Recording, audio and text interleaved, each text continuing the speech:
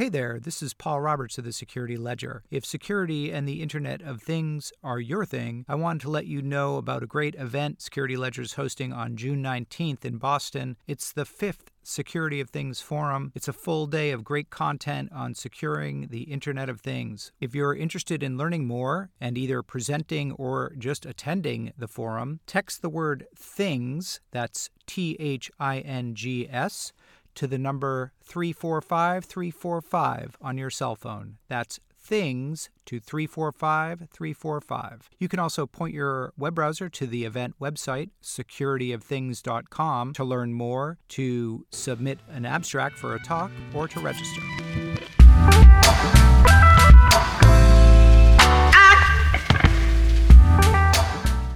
Hello, and welcome to the Security Ledger podcast. I'm Paul Roberts, editor-in-chief at the Security Ledger. In this week's podcast, number 95, a group of researchers from some of the U.S.'s finest universities took on the challenge of delving into the security of connected devices. What they found probably won't surprise you, but their solution to the problem of IoT insecurity may. A tool called the IoT Inspector.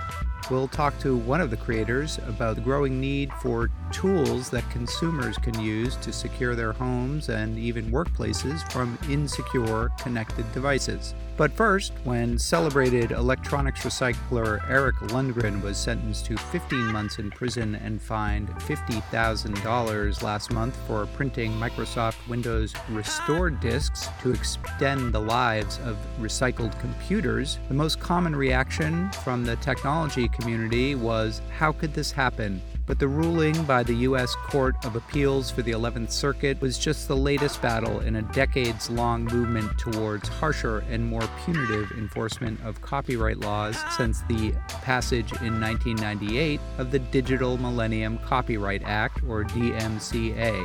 Lundgren's case marks just the latest battle on the DMCA's ever-expanding front, but could it also mark a turning point? In our first segment, we invited two experts into the Security Ledger studio to discuss Lundgren's case and where things go from here. Jen Granick is a surveillance and cybersecurity counsel with the ACLU's Speech, Privacy, and Technology Project, and the author of a book, American Spies, Modern Surveillance, Why You Should Care and What to Do About It. Kyle Wiens is the founder of iFixit.com, the free repair manual, and an outspoken advocate of the right to repair. Kyle Wiens from iFixit and Jennifer Granick from the ACLU, welcome to the Security Ledger podcast. Thanks, Paul. Thanks for having us on. It's a pleasure. So we're speaking about the case with Mr. Lundgren and kind of how this came about. It's a really odd case involving restore disks for Windows systems that contain software that Microsoft gives away for free for folks who need to reinstall the operating system. They don't have licenses on them. And talk about what Eric was doing here and kind of how he ran afoul of both Microsoft and the Department of Justice in this case. Right. So what I understand is that Eric had identified a problem in the market, and probably a lot of us ran into this back in the day, where you had like a Dell laptop and there was the Windows XP Restore CD that came with the laptop, and you need that if you need a new driver or if you need to wipe Windows and reinstall it. And those driver disks, for whatever reason, were kind of particular to the manufacturer. So a Dell Restore disk didn't work very well on a Lenovo machine. So Eric said, well, these disks are, according to him, and I haven't verified this, but he says the disk image you could actually download from Microsoft or Dell's website. So what Eric decided to do was just have somebody in China print up. He made 28,000 of these disks and brought them into the U.S. with the plan of distributing and reselling them to refurbishers and recyclers for something like 25 cents each. He just wanted to cover his cost. And what he was identifying is, hey, these disks, they came with every single computer. They should have kind of moved along the flow with the computer, but of course the owners lost them and threw them in the trash when they bought the new computer. And so the disks aren't making their way along with the products. And it's not even the goal isn't really for the refurbishers to be using these disks. It's more for when the refurbisher sold the product to a customer, so that it would come with the disk, so that you could do troubleshooting or repairs on your own if you bought these machines. it seems to really center on whether these things had any value at all. In other words, if you are selling something that somebody's basically giving away for free, does that constitute fraud or piracy? Yeah, I mean, if you can't activate the software without a license key and it's pretty much has zero value on the market because Microsoft's giving it away for free, all you're really doing is providing a convenience for the customer. And there's really no copyright interest that goes against somebody outside, a third party, providing this convenience for the customer. He was doing this to kind of help people who were buying restored computers, and again was saying he was only doing it for restored computers that had an active Microsoft license associated with them. Was the court kind of going out of bounds in its ruling here, or is this pretty much where we are right now with anti-piracy suits? Copyright law can be so out of control, but I really do think that this is controversial and seems pretty out of bounds. He pled guilty to having the packaging on the outside of the CDs look like it was an official CD coming from Dell, the manufacturer of the computers. But the sentencing focused on the value of the software that was on the discs. And, he was selling the discs for 25 cents a piece, but the value of the software, given that Microsoft gives it away for free, could very well be zero. So you have a case with, sort of zero economic damages for Dell, zero economic damages for Microsoft, and yet here he is going to prison for more than a year. Was Dell even a party to any of this? Well, the United States is the party because they're the prosecutors. And then, they ask the companies to come and participate in the sentencing and provide expert testimony during the court hearing or any court hearings or that kind of thing. And we haven't heard much about what Dell's role in all of this was, but Microsoft did provide some expert testimony. I think Dell was hiding. Dell didn't want any part of it. Well, that was smart. I mean, Microsoft has worked very closely over the years with the FBI on anti-piracy efforts. And, we know that sometimes where there's been raids to go after people who are mass producing valuable software of Microsoft's that, along with the FBI, the Microsoft people are right there. So there's a very close working relationship between the company and the government in going after these kinds of cases. But here you have somebody who is very clearly interested in recycling e-waste. And, to go after him is really just such a reach and it actually has a negative impact because you're going after somebody who's helping the environment. And I talked with Microsoft's refurb team 3-4 years ago about this and said, hey, I understand you're going after piracy cases. This probably isn't a good one to go after. And they said, we're so far committed with this, we're going to lose a lot of face with the FBI if we back out now. And so they decided to keep their head down to it and keep pursuing it. But you don't see customs. The customs seizes thousands of shipments a day. They're not pursuing criminal charges against really any of them. It's only where you have a company behind the scenes driving things saying we really want to make an example of this that they're going to pursue criminal claims. One quote, I think it was from the Post article that Eric related, was a U.S. attorney telling him that, quote, Microsoft wants your head on a platter and I'm going to give it to them. Now, that wasn't attributed, and we have no idea whether that was actually said. It does hint that behind the aggressive prosecution was Microsoft Corp. Oh, I mean, I agree with Kyle. If you have an alleged victim who's like, look, I don't really care, the government's incentive to go after it is really minimal. They might, if it's something they think is creating this like great public harm to other people, but this just really doesn't seem to be that kind of case. Kyle, I think there was a question here, as there often is in your work on right to repair, as to whether the judges in the appeals court understood really the technical issues at stake here, really maybe even understood what a restored disk was and what its purpose was. Microsoft kind of made some vague sounding warnings about malware and security risks that I think all of us would recognize are probably overblown. You're not going to get malware from a DVD these days. How important is kind of that lack of technological literacy in some of these head-smacking rulings and legal decisions? I think we see that a lot. In this case, the question is, what is the value? Is the value of the license or is the value of the bits on the disk? And I find it interesting that all along Microsoft has been saying, hey, you don't actually own your copy of Windows. You just have a license to use it. And then we come to a case where he's not selling the license. He's selling the disk. And they're saying, oh, that disk all of a sudden has a lot of value. It feels like they're speaking out of both sides of their mouth. Jen? I mean, technological expertise in a court is very important. It's important in cases like this where you need to understand how the software works, what the role of the license is, when it's, what the business model is. It's important in cases involving DMCA circumvention and understanding what that's about. In cases we've seen about recycling cell phones, about aftermarket garage door openers. As we live in an increasingly technological world, understanding software and technology is really important. And, it's hard for the public and it's hard for courts. We need to find a way to provide that technological expertise, and not just from the litigants who have a vested interest in the case, but an independent assessment. Right. And one thing that we're seeing over and over is it's not just technological expertise in general. It's technical expertise about some particular topic. We had the triennial DMCA hearings over the last few weeks. And last week I was in UCLA testifying in front of the Copyright Office.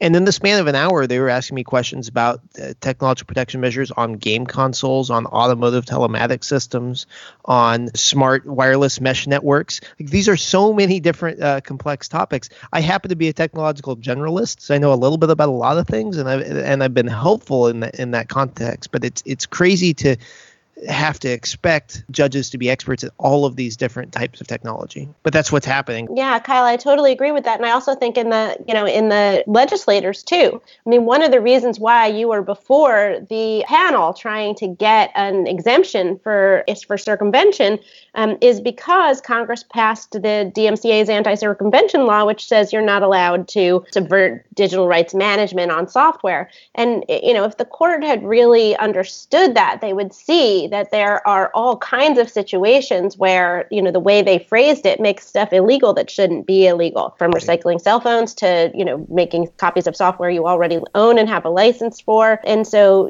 there's really a need for more technological expertise in specific areas for lawmakers. And I think, Kyle, as you were indicating, as sort of the Internet of Things takes hold, as more and more devices are software driven and have some measure of probably content protection in them, these types of appeals are gonna metastasize, right? I mean, it used to be, CD and DVD rippers or something like that you were advocating on behalf of, and now it could be anything, really.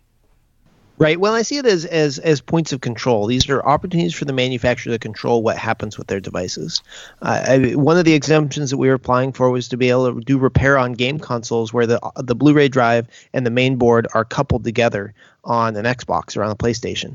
And we had the Entertainment Software Association representing Microsoft saying, no, people shouldn't be able to repair their game consoles. So it's frustrating to see this pattern of behavior on Microsoft's part where they're going after people sharing restore CDs. They're arguing for a entrenched 1201 protection mechanism where they can go after people that are repairing Xboxes. The FTC just sent them a letter telling them to stop putting warranty void if removed stickers on devices. We're just seeing over and over and over again Microsoft deciding that they're going to shut down the repair ecosystem. You see certain companies, once they are, in the hardware business, they want to sell more and more hardware. And it gets to the point where people think when you buy a copy of software, you own that copy of software. And, some of us who are a little more sophisticated about the law realize sometimes that's true and a lot of times it's not true. But I think everybody believes that when you buy a game console or you buy a phone, you own that object and you can do with that object what you please. And what's happening is that companies are using law that applies to software, copyright law, to try to take away rights that we've had for decades in physical items. As software moves into everything, it means IP law is starting to govern what we can do with our personal property rather than personal property law. And exactly. That's really unintuitive. Is this, I think you maybe just answered this next question, but obviously it sounds like this is part of a trend. So Eric is this is a particularly egregious case, and it's getting a lot of press, in part because what he's doing is so clearly beneficial to the world and to the environment and to the whole technology ecosystem as a recycler of electronic waste. That just makes it all the more ironic. But my guess is that there are a lot of other people out there who maybe aren't as altruistic as Eric, but are just repair people or companies making aftermarket parts that are also ending up in legal hot water just like he has. Absolutely. There was a repair shop in Norway that was sued by Apple over trademark infringement for importing repair parts. And they had the Apple logo, and they had blacked out the Apple logo on a cable before they imported the parts, because they said, look, I just want the part. I don't want to be infringing your trademark. And the Norwegian court actually sided with the repair shop and said Apple was overstepping their bounds.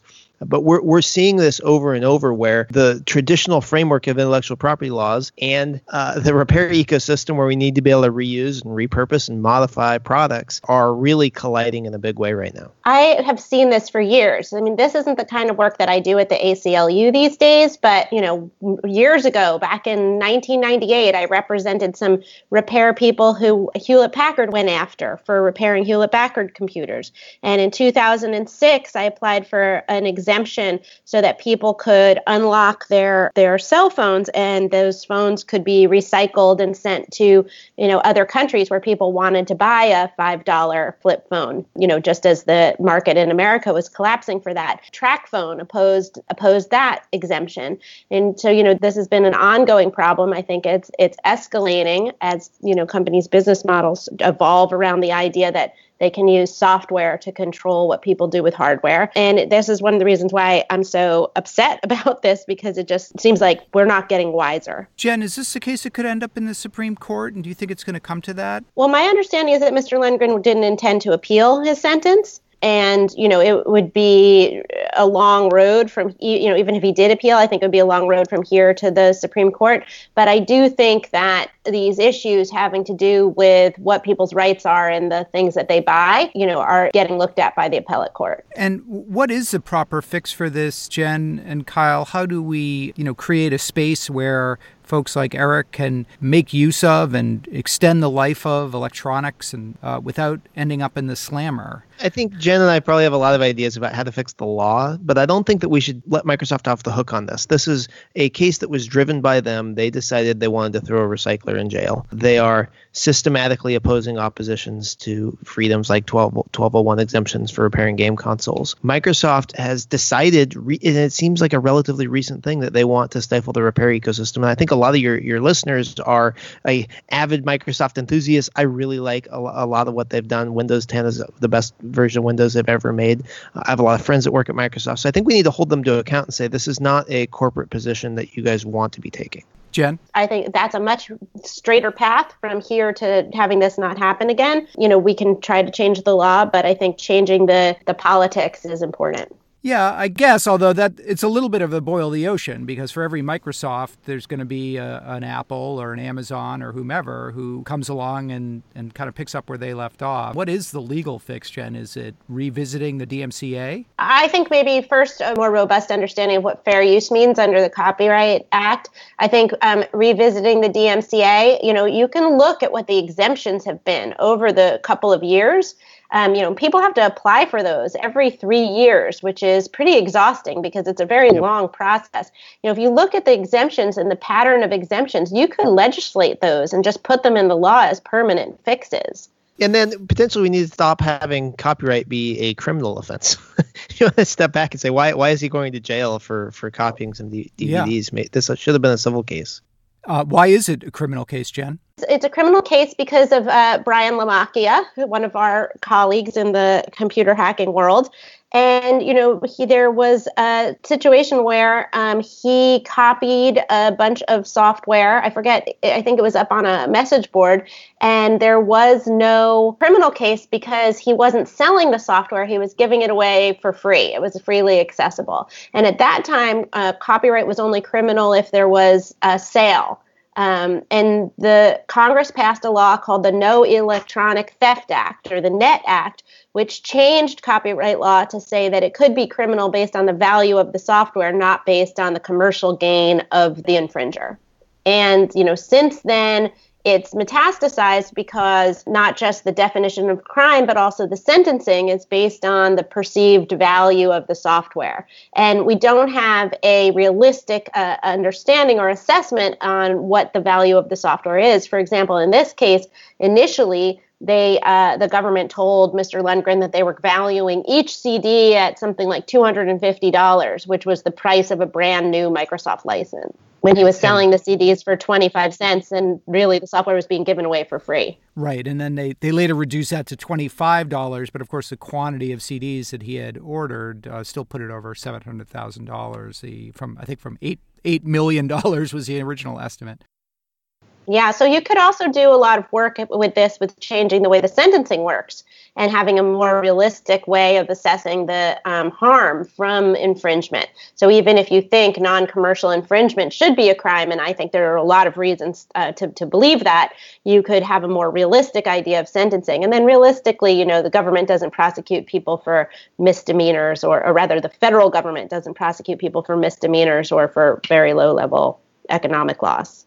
Okay, guys, let's end on a happy note. Is there reason for optimism around any of this stuff, or are we heading into a period where these types of suits and these types of sentences are becoming more common, where we see our kind of corner repairman carted off in cuffs? I think it's possible to use this as a this shall never happen again moment. Eric's going to go to prison. He's going to not stop talking about this, both before he goes to prison and after he gets out. I think we're going to see this as a catalyst for more action. Microsoft was able to shut down the right to repair law that was proposed in Washington a few months ago. And now Eric's case is causing increased pressure for this to happen in New York. So there's so much pressure, there's so much interest in the solution of this at a legislative level across the country, and I think from consumers, that I think we can use this as maybe the final straw. And what would the legal changes be in New York State? Sure. The right to repair law that they're proposing would require manufacturers make service diagnostics available, service manuals, and parts. So it wouldn't specifically address this challenge, but it would start to get more of an ecosystem happening and a legal framework for supporting lawful repair. Jen Granick of the ACLU and Kyle Wiens of iFixit, thanks so much to both of you for coming on and speaking to us on the Security Ledger podcast. Thank you so much. Pleasure to talk to you. Good talking to you, Jen. Bye. Up next, if you're listening to this podcast, and you're probably aware that the Internet of Things is a morass of poorly coded, poorly architected, and loosely deployed devices, but how do you know whether the devices that happen to be attached to your home network are secure, or whether they're among the population of insecure and vulnerable IoT endpoints? That's the question that researchers at Princeton, NYU, and UC Berkeley set out to answer. Their solution was IoT Inspector, a software tool that can analyze the traffic on a network, identify connected things, and then analyze them for security weaknesses. In our second segment, we invited Noah Apthorpe, a PhD student in the computer science department at Princeton and one of the creators of IoT Inspector, to come in and talk about his group's work. To start, I asked Noah to talk about the origins of his research and what kinds of devices he and his colleagues ended up studying. I'm Noah Apthorpe. I'm a PhD student at the computer science department at Princeton University. We've been concerned for a little while about security risks and privacy risks that are posed by these smart devices that are designed for people's homes. And these devices range from things like smart thermostats and light bulbs to personal assistants like an Amazon Echo or a Google Home. Probably if you've been in any of a number of stores lately, you've seen that these are becoming a lot more popular. And we are wondering what these devices were doing to preserve and protect people's privacy and prevent them from being at risk for hacking or other sort of intrusion. The main group of researchers is from the Princeton Center for Information Technology Policy. And we also have researchers who are helping from the NYU Computer Science Department and from UC Berkeley. What devices did you guys look at and assess? We have about 50 devices that we've got from a variety of types. We looked at a Sense Sleep Monitor, Belkin Wemo switch, and a number of other smart switches, an Amazon Echo, a Google Home, a Nest Security Camera, Samsung Smart TV, a Bose speaker. We also have some larger appliances like a refrigerator and a washer and dryer. And we're still trying to purchase more, especially ones that people are interested in. Talk about how IoT Inspector works. Right. So IoT Inspector is a tool that we built internally for research and are working on developing a version to release to the public that sits in a number of places. The version that we're planning to release will actually run on a regular laptop, and it will configure your LAN, split it into two networks, one of which it will instrument and be able to record network traffic data and analyze that traffic for a number of security vulnerabilities that we're concerned about. And what are those security vulnerabilities? What are you looking for? We've seen in the early research that we've done that many of these devices don't use sort of the basic encryption and authentication techniques that you might expect. Like many of them don't use SSL. They request personal information from cloud servers without doing any authentication steps. So that, I think, is the first and most basic check that the IoT Inspector will perform. We're also interested in looking at what third parties the different devices communicate with. There's often a surprising number of code libraries, advertising, third-party servers that the devices are talking to, which we're guessing that most consumers are unaware of and might be concerned about. So the IoT Inspector will keep a log of what third parties by DNS or by IP the devices are communicating with. Yeah, and we've seen this before, for example, in the mobile phone space with the blue phone, right, that there was people observed it and said, holy cow, it's sending all this text messages and so on off to these servers in China. And that was linked to software that was running on the phone itself from a Chinese OEM. Or are these often the device itself is using a third-party library that has its own command and control channel, as it were? Or are these often for-profit information sharing relationships that the device maker has struck with third-party advertisers or folks like that? It seems to vary based on the device. The simplest devices, which have a single function, maybe like a light bulb, seem to have relationships with third parties that are more functional. If they have a crash reporting service that they use, or they have a remote command and control. The more complicated devices like smart TVs and personal assistants, one, talk to a wider variety of third parties, and those are more likely to be advertisers or entities that even we're not quite sure what data or how they're using the data they're collecting. How do you assess, because obviously, as you said, not all of these third-party communications are necessarily suspicious, malicious, or bad, but I mean, how are we supposed to understand them or assess them for whether they pose a security and privacy risk or whether they are kosher? I think that's a really good question, and it's one that we don't necessarily have the answer to yet. I thought your point earlier about the connections to mobile was important because a lot of these issues, as you said, have come up before. Like we've dealt with the encryption and authentication issues in mobile and in browsers and third parties as well. Third-party web tracking has been an issue for a long time now. And I think that probably similar techniques will have to come into play with the IoT devices as are used in web browsers. So this might involve additional research to look into particular third parties and see what they're doing. It might involve some sort of regulation to increase transparency of what the third parties are doing with your data. The interesting thing is it's still fairly early in the development of most of these IoT devices. So I think there's a lot of directions where this could go that would help consumers and make things easier to understand. Even for devices that encrypted the traffic to and from the IoT endpoint, often user behavior could still be inferred from that encrypted traffic just by observing it. Talk about that. We were interested to see, like you said, if there was a eavesdropper, either a neighbor who maybe is able to listen to your LAN traffic or a upstream internet provider, what they could learn about you just from looking at the traffic patterns from your devices without having to do any sort of decryption.